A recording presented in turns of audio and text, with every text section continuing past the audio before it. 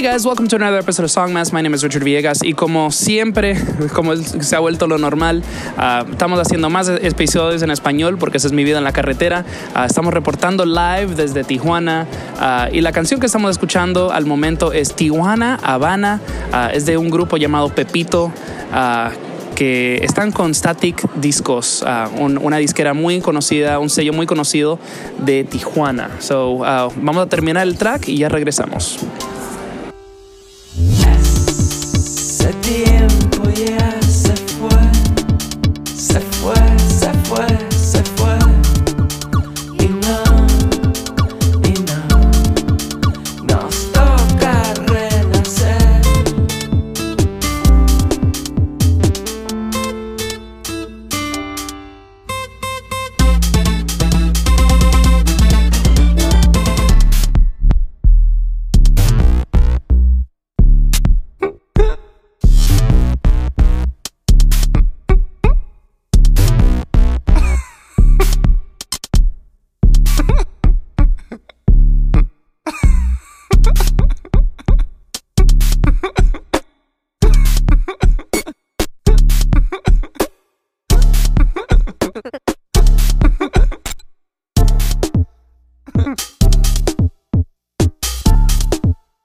Tijuana, Habana, Tijuana, Habana, labor, sax, happy. Cuando te vas, cuando te vas y cuando te vas, cuando te vas y cuando te vas y cuando regresas, cuando te vas y cuando regresas. Mañana, Tijuana, mañana, Habana, mañana. Yeah, go.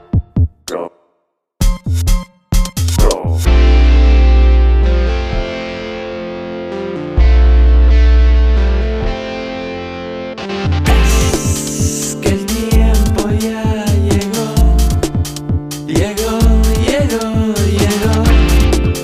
Y no, nos toca renacer.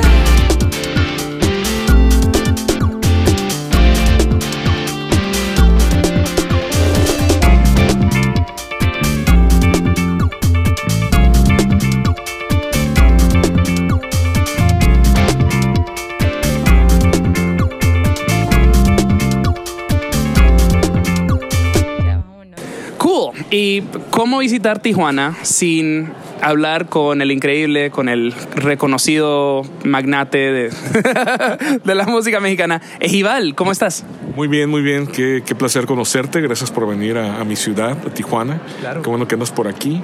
Y pues gracias. Aquí andamos. ¿En qué te podemos ayudar? Pues, o sea, mira, yo ando en esta gira mundial o lo que sea. Estoy yendo a todas estas ciudades y países y lo que sea. Y le estoy mandando mensajes a artistas y gente que me parece interesante o que admiro. Y es como, cool. O sea, me encantaría hablar contigo y hablar de lo que haces. Y pues creo que Static Discos, desde que vengo viniendo a México ya como 5 años, 6 años, desde la primera vez que llegué, oí de Static Discos. Y realmente no sé mucho del sello, pero todo el mundo me dice, si quieres saber de música electrónica mexicana, Static es como lo que está sucediendo. Cuéntame un poquito del sello. Pues nosotros empezamos hace 16 años. Es un sello ya que tiene todo este tiempo. Y empezamos a finales de los 90, principios de los 2000. Los primeros lanzamientos fueron en el año 2002, por eso tenemos 16 años. Pero era como un poco, iba de la mano de lo que estaba pasando alrededor de Nortec en esa época. Y muchos de esos artistas que tenían como música estilo Nortec tenían otros proyectos de música electrónica más experimental, más minimalista, que siempre que explicamos eso ya la gente se aburre, ¿no? y se pierde. Pero eso era, ¿no? Era música electrónica experimental de la época.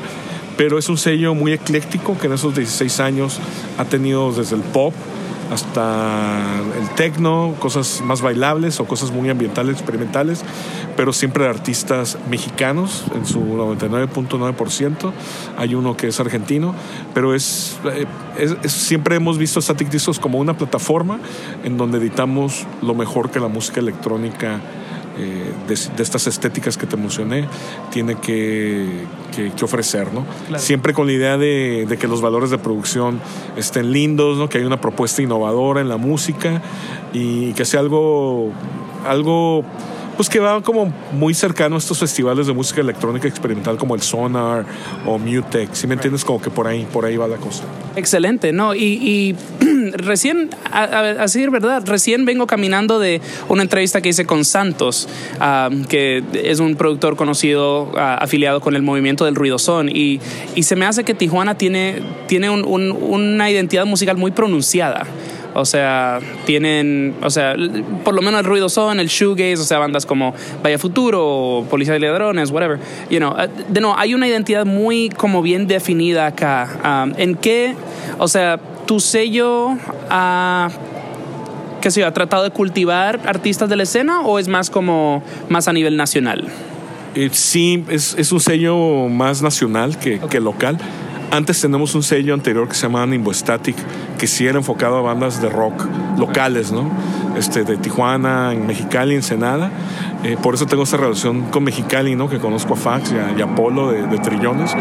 Pero sí, digo, es un sello nacional. Yeah. Sin embargo, trato de trabajar con productores locales. De hecho, pues por ejemplo el track que escuchamos de Pepito es una chica que era de Tijuana, se fue a vivir a San Francisco y conoce al que ahora es su esposo, ¿no? José, que él es de Cuba, y pues por eso esa canción de cool. Tijuana, Habana.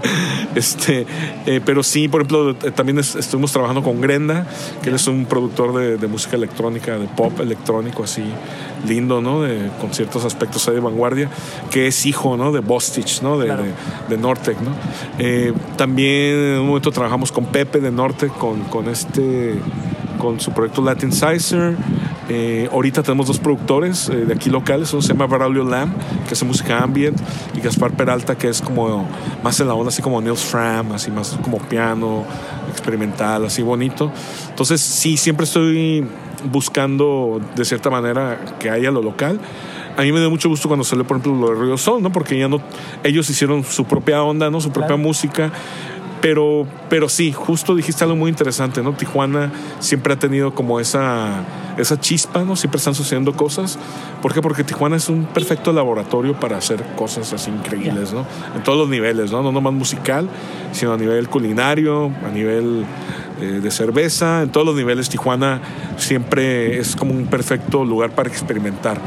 La condición fronteriza de la ciudad te permite eso, ¿no? Porque vives entre dos países, tienes como todas estas referencias extranjeras mezcladas con lo local, y pues es más que nada reflejo de una cultura que nosotros aquí llamamos fronteriza, que realmente no tiene nada que ver con el resto del país. Claro, y eso es definitivamente algo que quería preguntar, porque de nuevo, o sea, hablando del ruidosón, es de lo que me atrayó a Tijuana, porque soy muy fan del género, y que tiene que ver mucho con esa dualidad, ¿verdad? O sea, de los dramas que se viven en la frontera. O sea, puede ser de cuestiones de identidad, o puede ser cosas del narco, o lo que sea. ¿Sientes que la música que se está haciendo acá en Tijuana, o sea, es impactada, por lo menos se habla mucho de estos dramas en la música? O sea, o tal vez de tus artistas, no sé.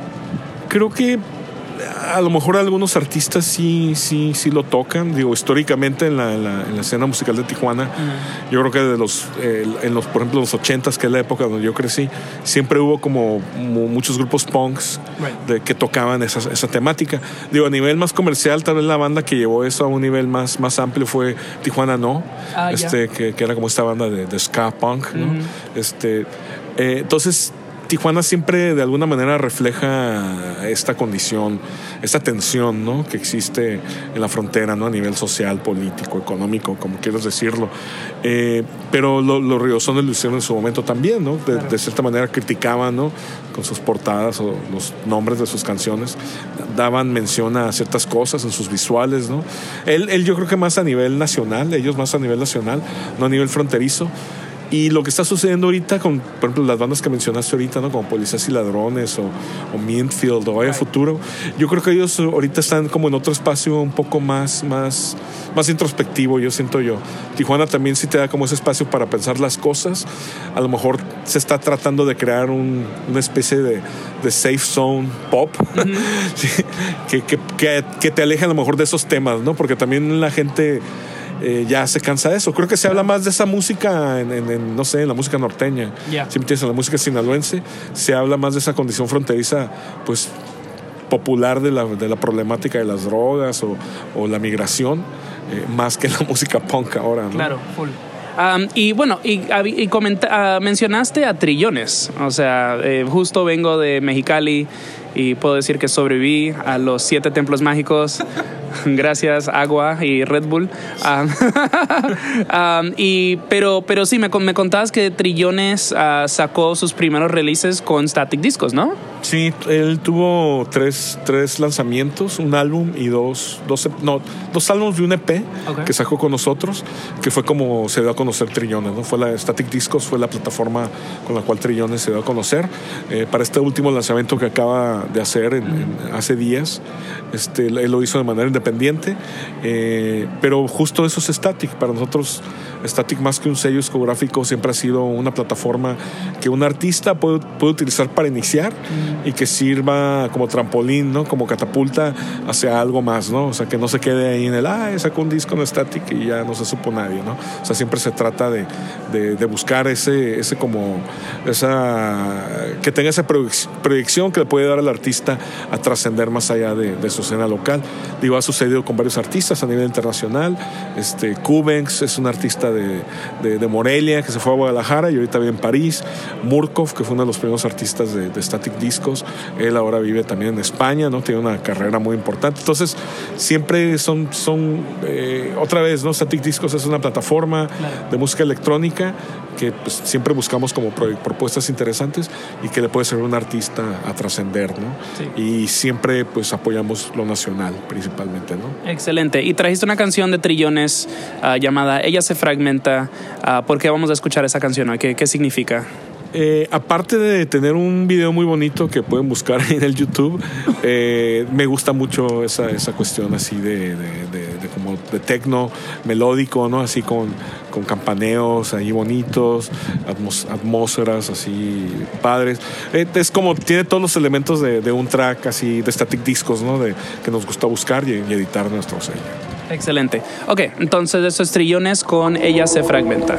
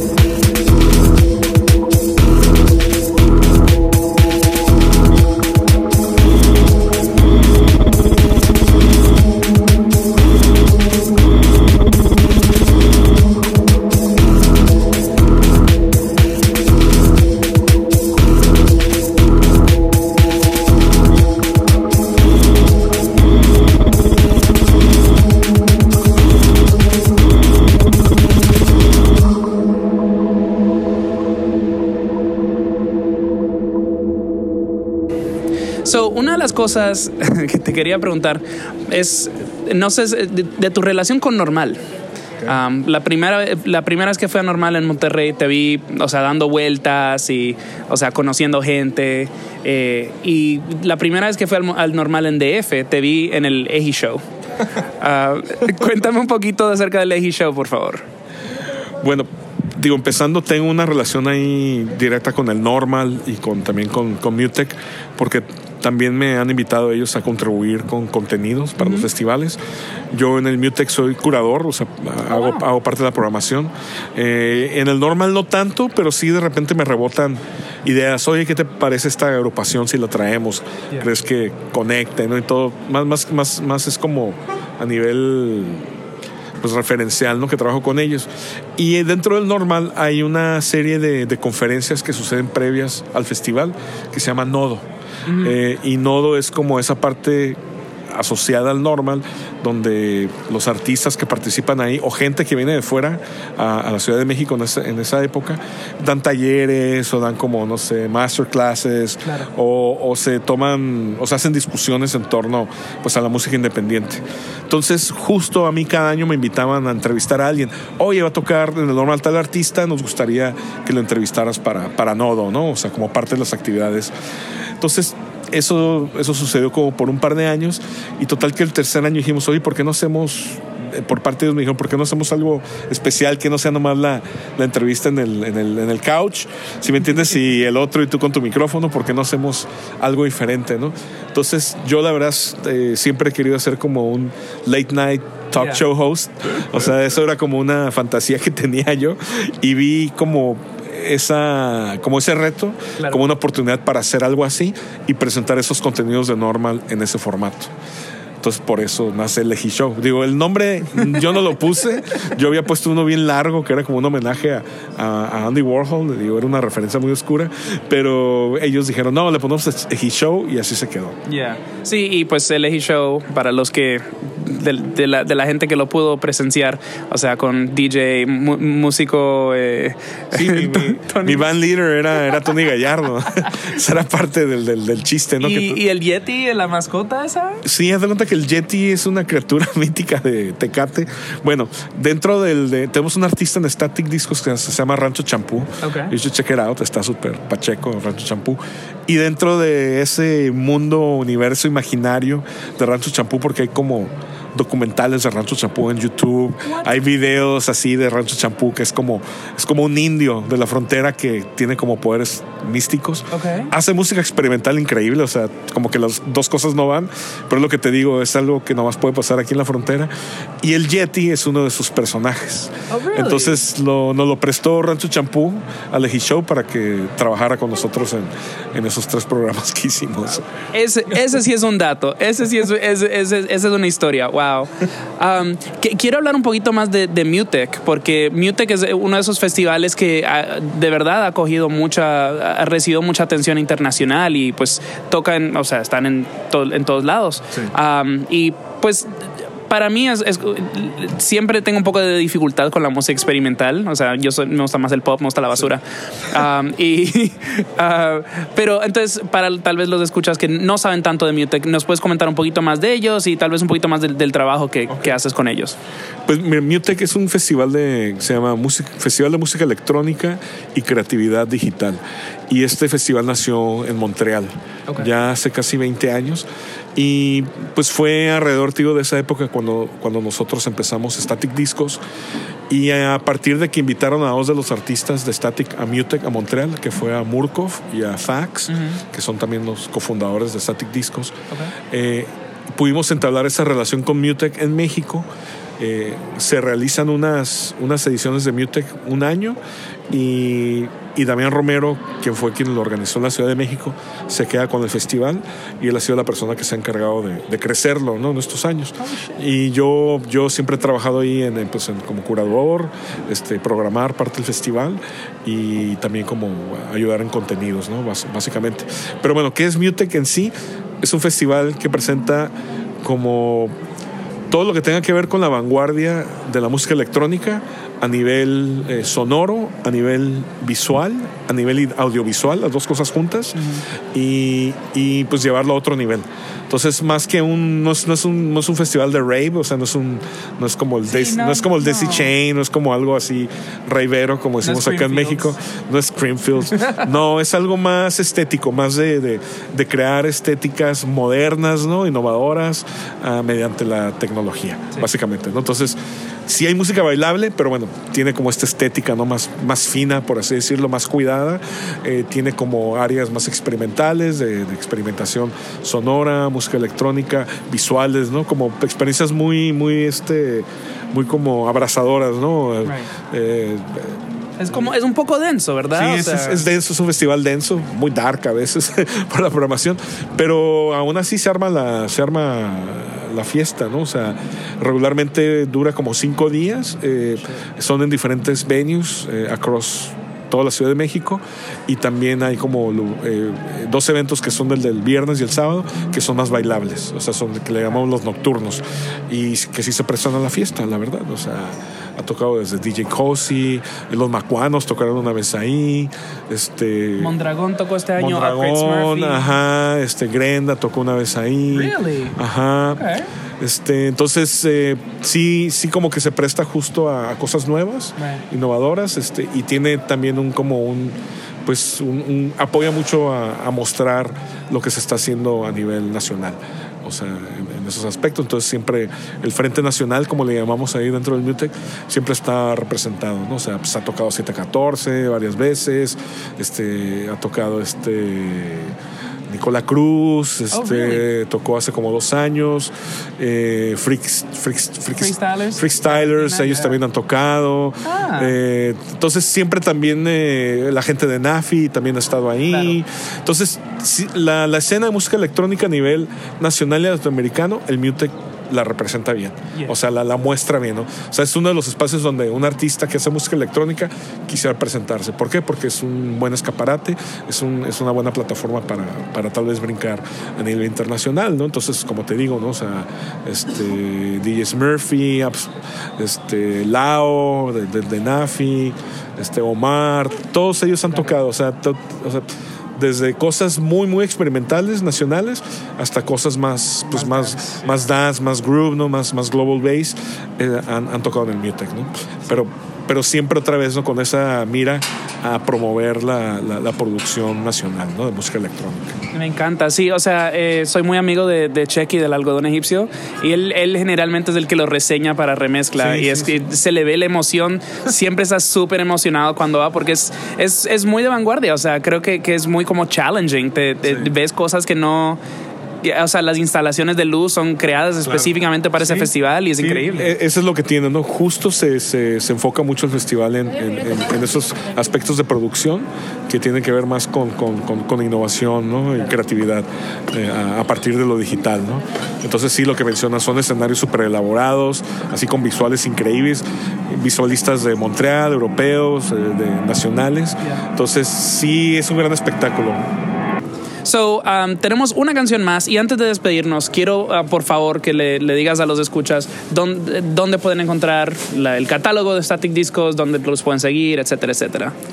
Pues en la web nos encuentran como staticdiscos.com. Estamos en Facebook también bajo el mismo nombre, en Twitter también, en Instagram no está muy activa la cuenta, pero ahí también pues ponemos, ¿no? lo que vamos a editar, ¿no? Y es la manera como nos encuentran, ¿no? Ahí está todo el catálogo, y pues de ahí los artistas pues pueden buscarlos en todas las plataformas de streaming o de venta digital, pues ahí está.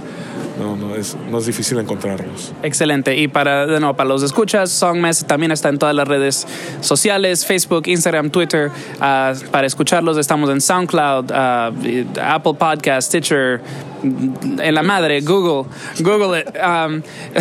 Y bueno, la última canción me parece interesante que estamos hablando de MUTEC, porque esta es una de las bandas que ha tocado en MUTEC, y no sé si describirlos como banda. No, es un productor, es de Mexicali, se llama Rubén Alonso Tamayo. De hecho, también Polo lo conoce en Mexicali, y él es nuestro diseñador gráfico. Cool. Él ha diseñado la mayoría de las portadas y tiene este proyecto que se llama Fax, que pues para mí es uno de los productores más prolíficos, ¿no?, de música electrónica en México, y su último lanzamiento se llama Silda, es un EP, y vamos a escuchar un track que se llama Bandini, que es el track que abre, que es un techno así movido, analógico, y bueno, y pues Fax ha participado no solo en el Mutec de México, sino también en el Montreal, ¿no?, donde es la sede. Excelente. Bueno, muchísimas gracias, Egival. Gracias por tomar el tiempo. Gracias por pues darle un poquito más de perspectiva a mi viaje a Tijuana. Y ya, vamos a escuchar Fax y la canción es Bandini. Gracias por escuchar y pues chao a todo el mundo. Bye.